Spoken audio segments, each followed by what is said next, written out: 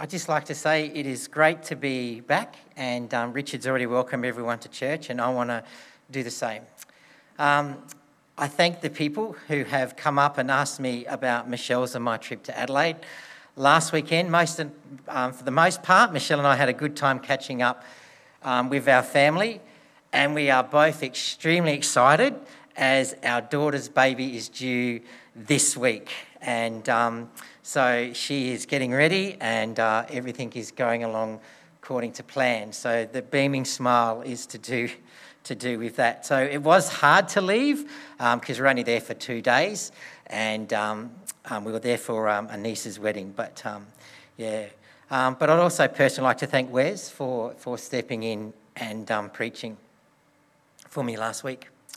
After a bit of a break, as Richard said, today I'm continuing the sermons that I've been looking at in the book of Acts from the early church. And I've been looking at what really makes a genuine church. And so far I've covered a genuine church is teachable, a genuine church is fighting for fellowship, and a genuine church is celebrating the forgiveness they have received.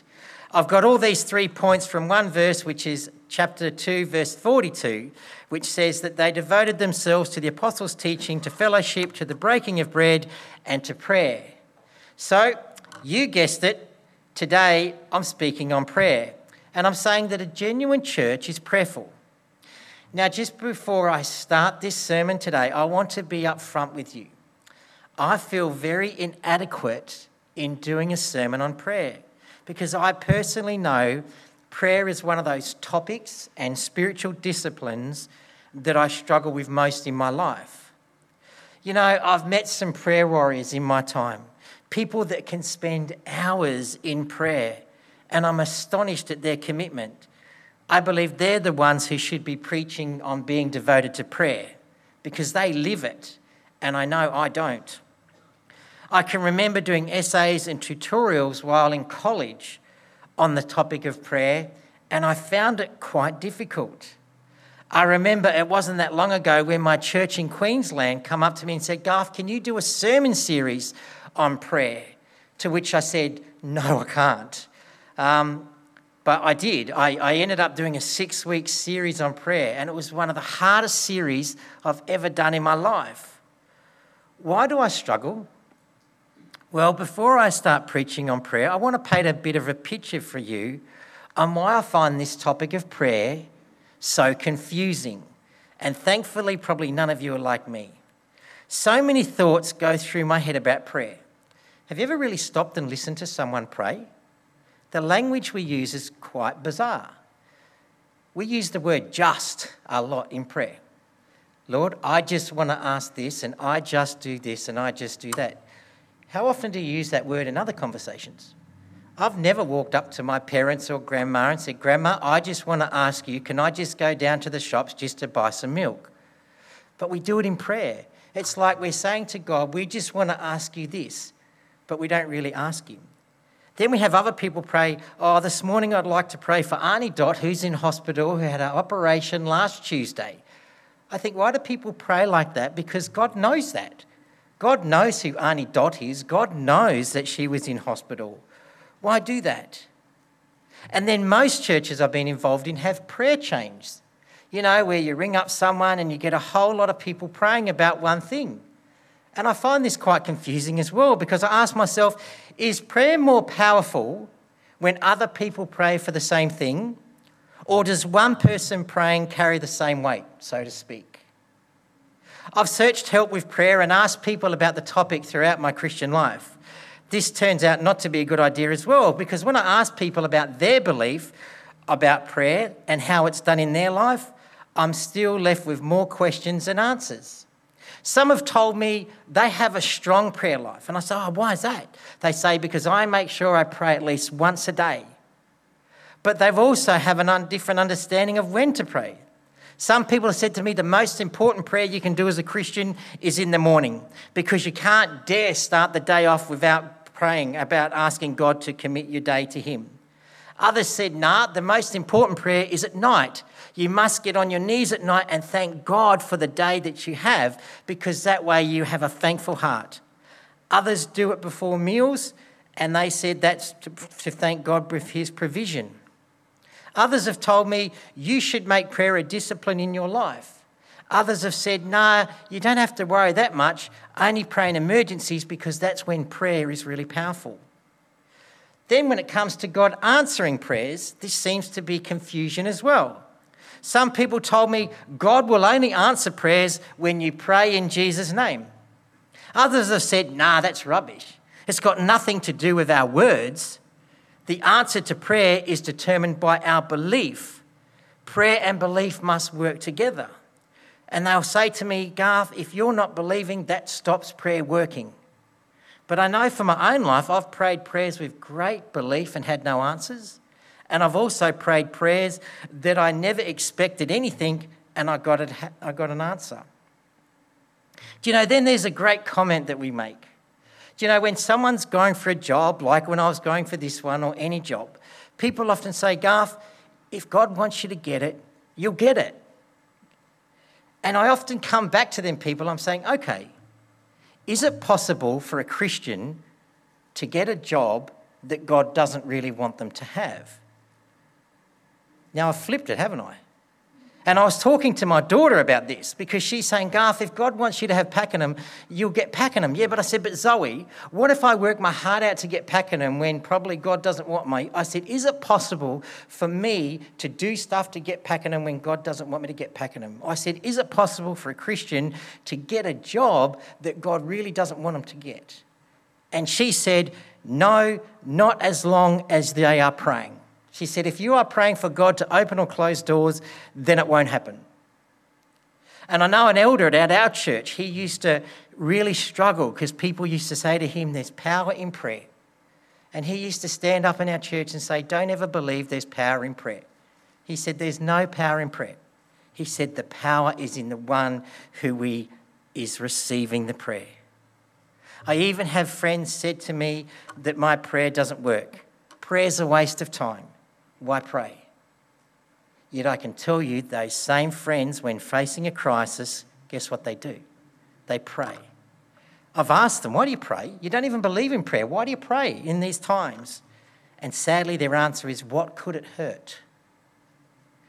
So many confusing people confusing me even more. But I've always said, whatever we believe must come from Scripture. And now you're about to find out why I found essays and sermons difficult as well. These are some of the things we're told about prayer in the Bible. We're told that God knows our needs before we ask. So why ask? I can remember when Matt and Zoe got married, Michelle made a comment to me, look, we already know God's gone before them. We already know that God would look after them. We already know that God's going to provide for them, but we should still pray anyway. Why? God has promised never to leave us nor forsake us, yet we'll pray for people that God won't leave them or forsake them. God has promised that all things will work together for good of those who love him, yet we will pray God's goodness into people's lives. Do we need to do that? Then we have James telling us that we don't have because we don't ask. So there is a truth that, yes, God knows your needs, but is that the truth that he's not going to give them to you unless you ask? Then we can ask, how long should we pray for something? Jesus made the comment to his people that they should always pray, not give up, never grow faint. Yet 1 John tells us that we can have confidence that if we ask, God hears us. Jesus himself also says, ask and it will be given. But what if we have asked and it hasn't been given? Is that a no from God? That we haven't been given what we've asked for? Or is that the time when we should be like the persistent widow and keep asking? Is that the time when Jesus says, never give up or grow faint? The Bible also teaches us about praying out loud. Yet, I know people who in ordinary life can talk underwater with a mouthful of marbles. Getting them to shut up is quite a difficult thing. Yet I've never heard them pray out loud. And I've asked them to pray out loud and they say, I can't. I can't pray out loud. Other people have said, I never pray out loud because it's unscriptural. I ask them why. And they say, well, Matthew 6 says, go into your room, close the door and pray. And finally, the Bible teaches us that Jesus himself prayed. This to me is one of those staggering yet confusing truths. Now, just before you say, Garth, what are you talking about? Why is there any confusion about that? Of course Jesus prayed. Just stop and think about it for a moment that Jesus prayed. I can't help but think if there was anyone in our human history that didn't need to pray, it was Jesus. He was the King of Kings. He was the Lord of Lords. He was the incarnation of the all-powerful. He had power over men, over the devil, over creation, over diseases, and over death. Yet, with all this power and authority, what need did he have to pray? He had everything, yet we're told he prayed. Even with all this power and authority, even with the fact that he was God himself, there are numerous examples in the gospel that he prayed. And the fact that his prayers are recorded tells us that he must have prayed aloud. Now, I know I've gone on a bit, but as I said, I wanted to give you a picture of why I find this topic of prayer a difficult subject. I don't know if you've ever really done what I've done and sat down and studied it and looked at it. Probably it's not a good thing to do. Because if I am, what I'm saying is this is what the early church was devoted to. What were they devoted to? It says they were devoted to prayer. So as a church, we need to be devoted to prayer. But what does that mean? How do we do that? How does a genuine church fit together all these different ideas on prayer to come up with a neat little package? How can we not only be a genuine church, but how can we be a church that prays genuinely? I guess for most Christians, when it comes to prayer, the most passages that they will quote to you to use as a reference is on the Lord's Prayer. The ones we find in Luke 11 and Matthew 6. But again, even with these two passages, there's some confusion because they don't match perfectly. In Matthew, Jesus is teaching on prayer. It's part of his Sermon on the Mount. When Luke talks about it, Jesus teaching the Lord's Prayer, it's on a journey to Jerusalem, and after one of his followers hear him pray, he says, "Can you teach us how to pray?" Well, today I'm going to look at the passage from Matthew 6. The interesting thing is Jesus doesn't start off by telling us how to pray. And I think there's wise words in that. He starts off by telling us how not to pray. And to help us understand how not to pray, he uses certain people's prayers as examples of how not to do it. And here's the first. He says, "And when you pray, don't be like the hypocrites." So the first thing he says is don't pray like hypocrites. What is praying like hypocrites? Have you ever asked yourself that question? The word hypocrite in the Bible means acting or to put on a mask. So in the Christian life, a hypocrite is somebody who tries to appear more spiritual than what they are. It's an act. It's doing something. So most scholars conclude that when Jesus is referring to the prayer of the hypocrite, he's referring to the prayer of the self-righteous. How do they pray? They pray in a way to build themselves up in front of others. Have you ever done this? Sadly, I know I've prayed the prayer of self-righteousness quite a lot. After my parents separated, I went and lived with my grandparents. My grandparents always used to like to say grace before every meal. So as a child, I was encouraged to say grace before every meal as well. I can remember the scene quite vividly, done this hundreds of times. I would fold my hands, close my eyes, and say, "God is gracious, God is good, we thank you for our daily food, amen."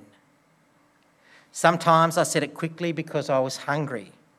My grandparents sometimes said to me, I said it so quickly, it was like I was speaking in tongues. Other times I said it really slowly because I knew my brothers were hungry or they were in a hurry to go out somewhere. But let me tell you, regardless of how fast or how slow I said it, these prayers weren't really said to thank God for his grace and daily food. They were said to please my grandparents or upset my brothers. I had repeated this prayer for years, yet the truth was I'd never prayed at all. Now, you may think that's not so bad. I mean, probably all kids do that. But when I became a Christian as a teenager, that's when the problem really took hold of my life.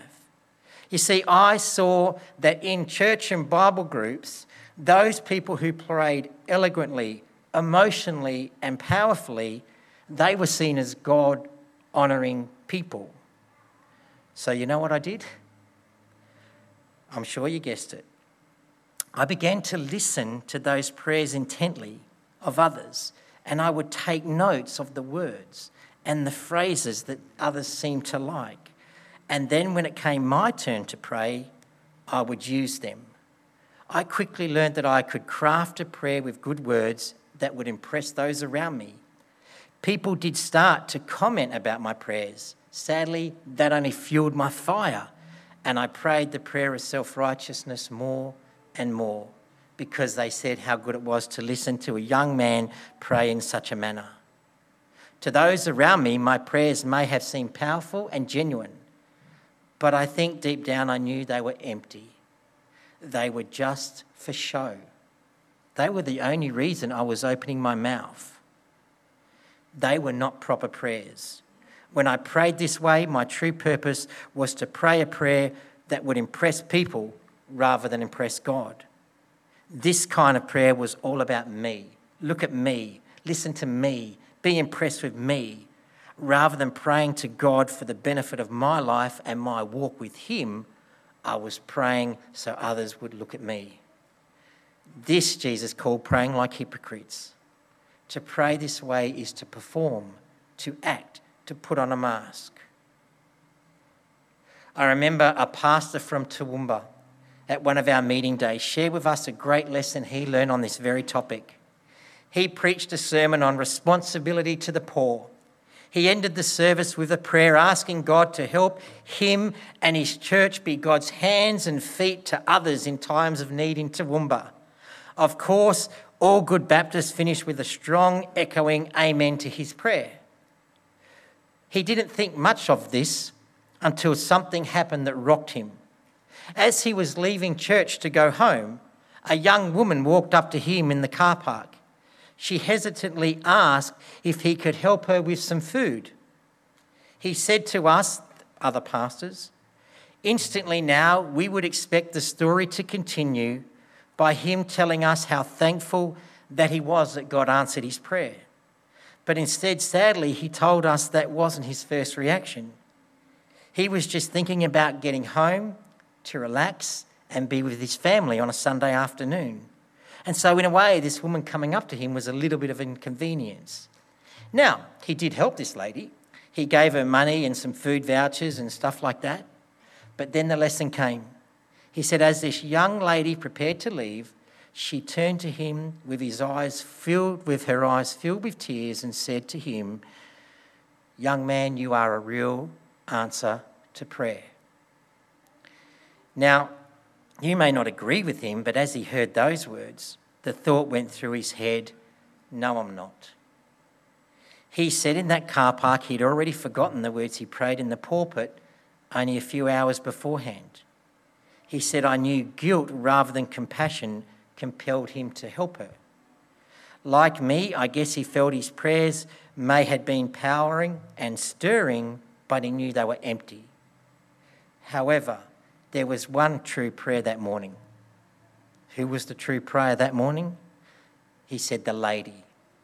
Her prayer had been humble and heartfelt to God. Her prayer, his prayer was from the pulpit, was only to end a service.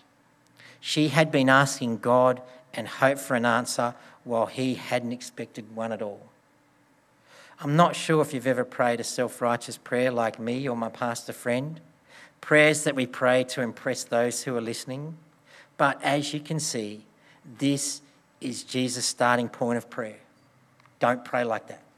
Don't pray like the hypocrites. I guess the only good news for people who pray like this, and Jesus says it, they have received their reward in full. What reward? People have heard your prayer and people liked it. And so when I prayed the prayer of a hypocrite, when I was out there putting on a show, people come up to me and said, Garth, great prayer. It's good to see a young man preach so mightily. That was my reward. So why does Jesus warn his disciples not to pray like that? because the prayer of the self-righteous is always a one-way conversation. It is always going from here to here. There is no need to listen for God's reply because we've already received our reward. Others have heard the prayer, but not God. So what's the answer to this dilemma, or how do we stop this? He says, when you pray, go into your room, close the door and pray to your Father who is unseen. Then your Father who sees what is done in secret will reward you. Jesus gives the advice of don't pray in front of others. Pray in empty rooms with the door shut. He says when you pray like that, God not only hears your prayers, he rewards your prayers. Now, as I've said before, I've heard people build a theology on this, saying we shouldn't pray out loud in groups or in churches because Jesus says don't do that. We should be praying in private. I can't help but think to do that we are taking these words out of context. We must remember, why is Jesus saying to pray in private? To stop the prayer of self-righteousness. Prayers like mine, those on display for people. That's what he's wanting to stop. So going into rooms for private prayer isn't condemning public prayer. For the Jews, public prayer was a must. It's something they did. This verse is condemning or trying to stop performance prayers, not public prayers. I have seen and heard people pray amazing public prayers in groups, but they weren't wrong. They were heartfelt prayers. I can tell for them as they were praying, it was like it was only them and God in that room. I do understand why this passage can be confusing for people who don't have the problem of performing prayers to impress others. But I think most people who pray like this or have this sin know they do it. Well, I did. I knew 100% what I was doing. They know they have a problem with praying like hypocrites. So they truly understand Jesus' words when he says, go into a room, close the door and pray privately. Why would I want to do that? Because then no one can hear me. It is so hard to pray an impressive prayer for people to hear when you're in your closet. So it seems that God is not interested or impressed by the emotion or powerful words in our prayers. In truth, God is listening to our hearts. A humble, honest, heartfelt prayer is never despised. Indeed, this is the kind of prayer God answers. A well-crafted prayer is worthless when our words don't match our hearts. So that's his first point. Don't pray like the hypocrites. Now the next group of people we shouldn't pray like. And when you pray, don't keep on babbling like the pagans. He says, don't pray like pagans. Praying like the hypocrites is a self-righteous prayer. What's the meaning behind praying in the pagans? That's the prayer of self-interest. What is the trap here?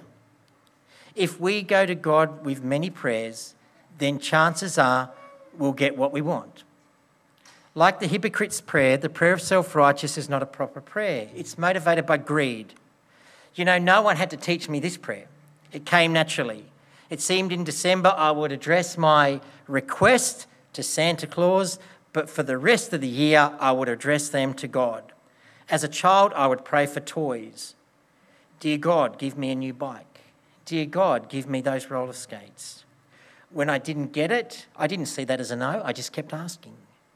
When I prayed this way, my concern isn't about prayer with God. My concern is, how do I get God to give me what I want? My desire is to manipulate God rather than know God.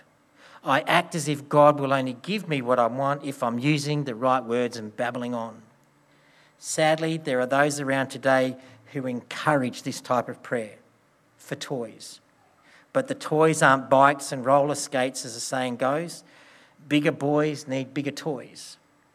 They encourage people to pray for bigger houses, for more expensive cars, or for bigger bank balances. Let me tell you, their message is seductive because it is clothed in religious jargon. They use terminology like, you're a child of the king, so you deserve to live like a prince. God wants you to be healthy and wealthy. God blesses those he loves. The worst thing is I've heard people defend this bad teaching through Scripture. Delight yourself in the Lord and he will give you the desires of the heart, they say. Ask and it will be given to you, they say. You may ask me for anything in my name and I will do it, they say. The basic message of this lie is God will meet the desires of your heart. If the desires of your heart is a red Corvette, then all you need to do is name it in Jesus' name and guess what? It's yours. Prayer was the means of prosperity. Prayer was all about self-interest. Prayer was all about getting what they want. While we can look at people who do this with material things and boldly say that's not true, I think as Christians we can get sucked in or don't see it's wrong when people do this with spiritual things. What do I mean? Well, they replace the word cars or jobs or bank balances with the words of God's blessing, God's healing, or God's protection. When people push us to continue to pray for these kind of prayers, we should be alarmed and avoid prayers like this. Why? It's still a prayer all about me. Bless me, protect me, make me healthy, take care of me. Jesus called his followers not to pray like pagans. He knows to pray that way was idolatry. Idolatry is putting anything before God. The prayer of pagans is more interested in getting God's blessings than discerning God's will. Is it offensive? Because it's not a prayer at all. So as you can see, Jesus was especially offended by two kinds of prayers: praying like the hypocrites and praying like the pagans. These prayers show a really unhealthy attitude towards prayer. If you've got them, if you've lived them, go to the foot of the cross, confess them, and move on. We need to acknowledge how easily we at times pray the wrong prayers for the wrong reasons. The prayers we recite reveal more about us than about God. They can come from wrong motives. They expose our selfish and our misconceptions about God. We need to judge our prayers by our motives as much as our words. Prayer motivated by anger, selfishness, mistrust are not good models. When we pray for others to be cursed, we expose our lack of grace and mercy. When we seek personal blessing, we display our selfishness. When we become convinced certain words or actions will produce certain results, we turn prayer into nothing more than magic. When prayer becomes a means of getting what we want, we make God into a waiter busily scrolling down our order. Such prayers are serious matters because they betray the position of our heart and the condition of our minds. So that's the negative. You all look pretty depressed, and so you should be. But now, for the positive, that's not how to pray. Now, I guess you're all expecting me to tell you how to pray by using the Lord's Prayer as an example. Well, you may be surprised. I'm not going to do that. As I said, I still have a lot of confusion about what is the right way to pray. This is the guy that came up to Jesus and said, teach us how to pray.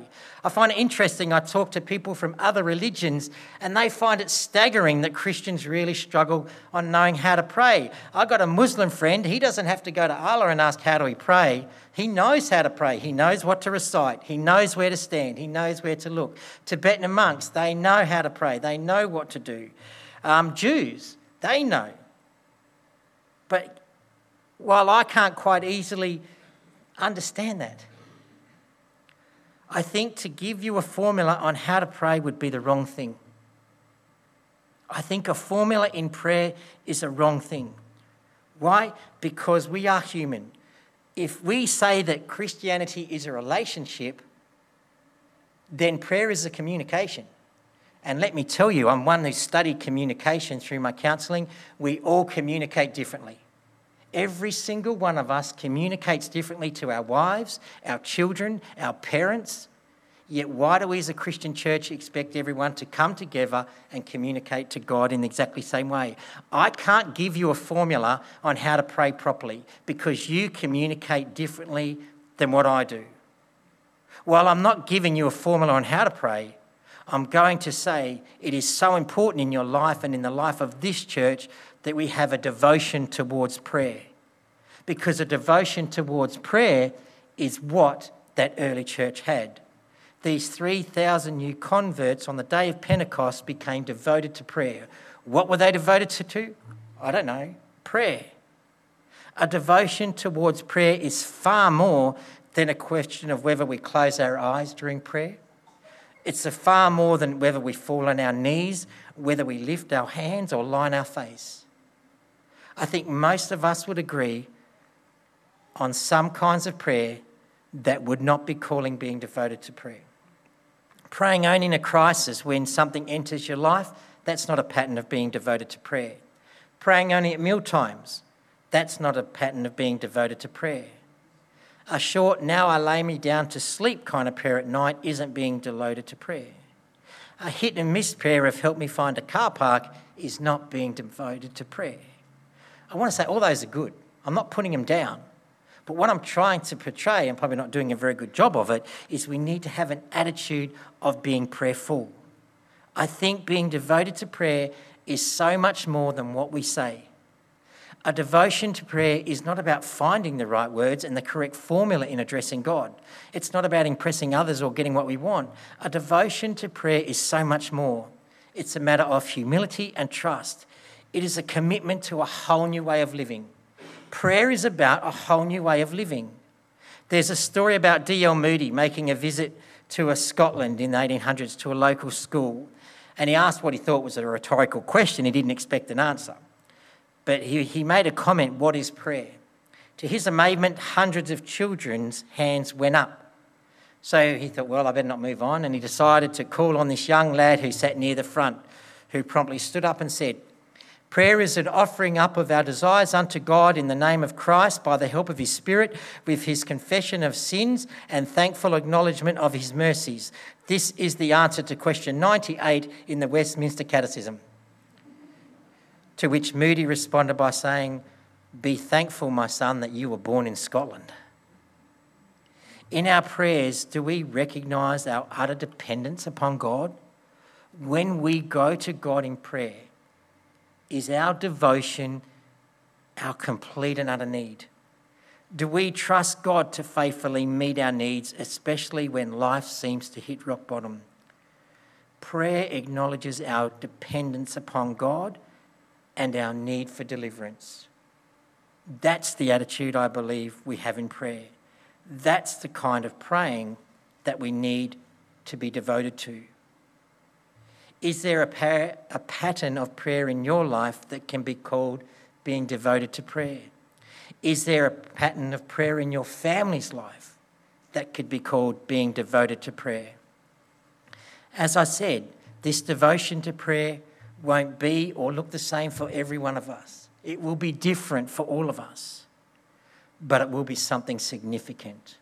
Whatever prayer is for you, when it is done with a sincere heart and a dependence upon God, regardless of what it looks like, it will be significant. When we are devoted to prayer, when we pray with sincerity, it cleanses our hearts of self-righteousness and strips our motives of self-interest. It challenges the false, inappropriate ways to approach God and each other. It reminds us of what we so easily forget, our proper relationship with God and our proper relationship with the world. While it's true being voted to prayer is the last spiritual discipline mentioned in Acts 2:42, being voted to prayer is not the end of the journey. Being devoted to prayer is not the end. It is the beginning, the middle, and the end of our Christian walk. A devotion to prayer, a devotion to having whatever it is, whether it's on your knees, whether it's standing up, eyes open, eyes closed, in your closet, in a prayer meeting, wherever it is you and your Father. Being devoted to prayer is falling in love with the one Jesus called our Father. That is what being devoted to prayer. For us, prayer brings an admiration of being able to talk to the unsurpassable, glorious, personal, holy, infinite God. That's who you're talking to. Prayer is being able to talk with that God. Talking to him just as real as if you were talking to your own parents or your husband or your wives or your children. But more than just talking, the gift of prayer makes us realise that unsurpassable, that glorious, that personal, that holy, infinite God has become our daddy. You know, when I pray, I often say Dad. I often call him Dad. Julie spoke on. Being devoted to prayer is being devoted to his personal communion we now have with God, the Father, with his Son, Jesus Christ, and the Holy Spirit. We need to be devoted to prayer. And so with that in mind, I'm going to do two more things. At the end of our service today, if you would like prayer, come and see someone. Seriously. I don't think I can legitimately do something like this and say, if you need prayer, come. But let me tell you, and I think this is a problem with some churches, it's only people who come down the front are the ones who are coming down with burdens or problems. Do you know, I can remember I did this once and someone come down the front and they said, I don't need prayer, but man, I follow a mighty God and he's done this in my life this week. If you just want to come down and share what God's done in your life so we can pray together, then that's great. Because I want to say this. Being devoted to prayer is being devoted to family. It is being devoted to the Father, Jesus the Son, and Jesus the Holy Spirit. And it is being devoted to one another and celebrating what God's done. We can now go to the King of Kings, the creator of the world. We can go to him and say, hey, Dad, our daddy, as Paul calls him. That is how personal he has made this prayer. That is something truly amazing. Just before I close, I'm going to do something. You know, I'm going to do this. Clive, can you come up here, please? I think, as I said, for me, prayer is a part of praying and celebrating together. Most of you are aware that on Tuesday, Clive is going to Government House to receive a very high honour. He is going to receive an Order of Australia award. And, yeah, come on. I'm excited about this for one main reason. I can remember at the campsite Michelle and I worked at in Adelaide, our bosses were nominated for the award and they said, no, we don't want the award. But then they thought about it because the award was for their Christian service to youth in South Australia. And he said, there'll come a day when chances are we can't do what we do at Wirraway and the government's going to stop us having a compulsory Christian program. But they're going to say, hang on, you've awarded us a very high honour for doing Christian service. And Clive knows that what he is receiving on Tuesday is for his Christian service to youth throughout the world. So it's not so much what Clive is receiving, and it doesn't really point to Clive, and I know this because I've read his stuff. It points to God. What you are receiving points to your incredible service to that loving Heavenly Father. And you know, I am sure over your time you have been devoted to praying for children. He comes every Tuesday and he still prays for the boys and girls of this world. And I'm sure you've prayed for many children and you've touched many children. But do you know, for me, what speaks volumes is that you've prayed for your own children and touched your own children. I'm sure you've spent many hours praying for your children. Well, this morning I'm going to bless you by allowing one of your children to pray for you. And I'm asking Peter to come up and he's going to pray for his dad because I think this is what prayer's about. Prayer's about celebrating God's goodness and celebrating God's family. And so on behalf of all of us, congratulations. Thank you, and as God would say, well done, good and faithful servant.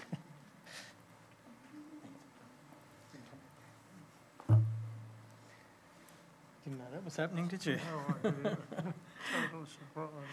Let's pray. Father God, I want to thank you for Dad, for Clive, and just the many years of service that he's been able to have for you. I thank you for the many lives that have been changed over many years because of the faithful ministry of Dad and his humble service to you. We just pray that even now those lives that have been changed will continue to grow in you. We thank you for his continued service, that even though he's turning 90 soon, that he is still serving you in youth at both the church and at Cairo. We just pray that you'll continue to use him in the years ahead. We thank you for the government and their recognition of this award and Dad's service to Christianity and his relationship with you. So, Father, we just again thank you for Dad and pray that you'll continue to use him. In your name, amen. Amen.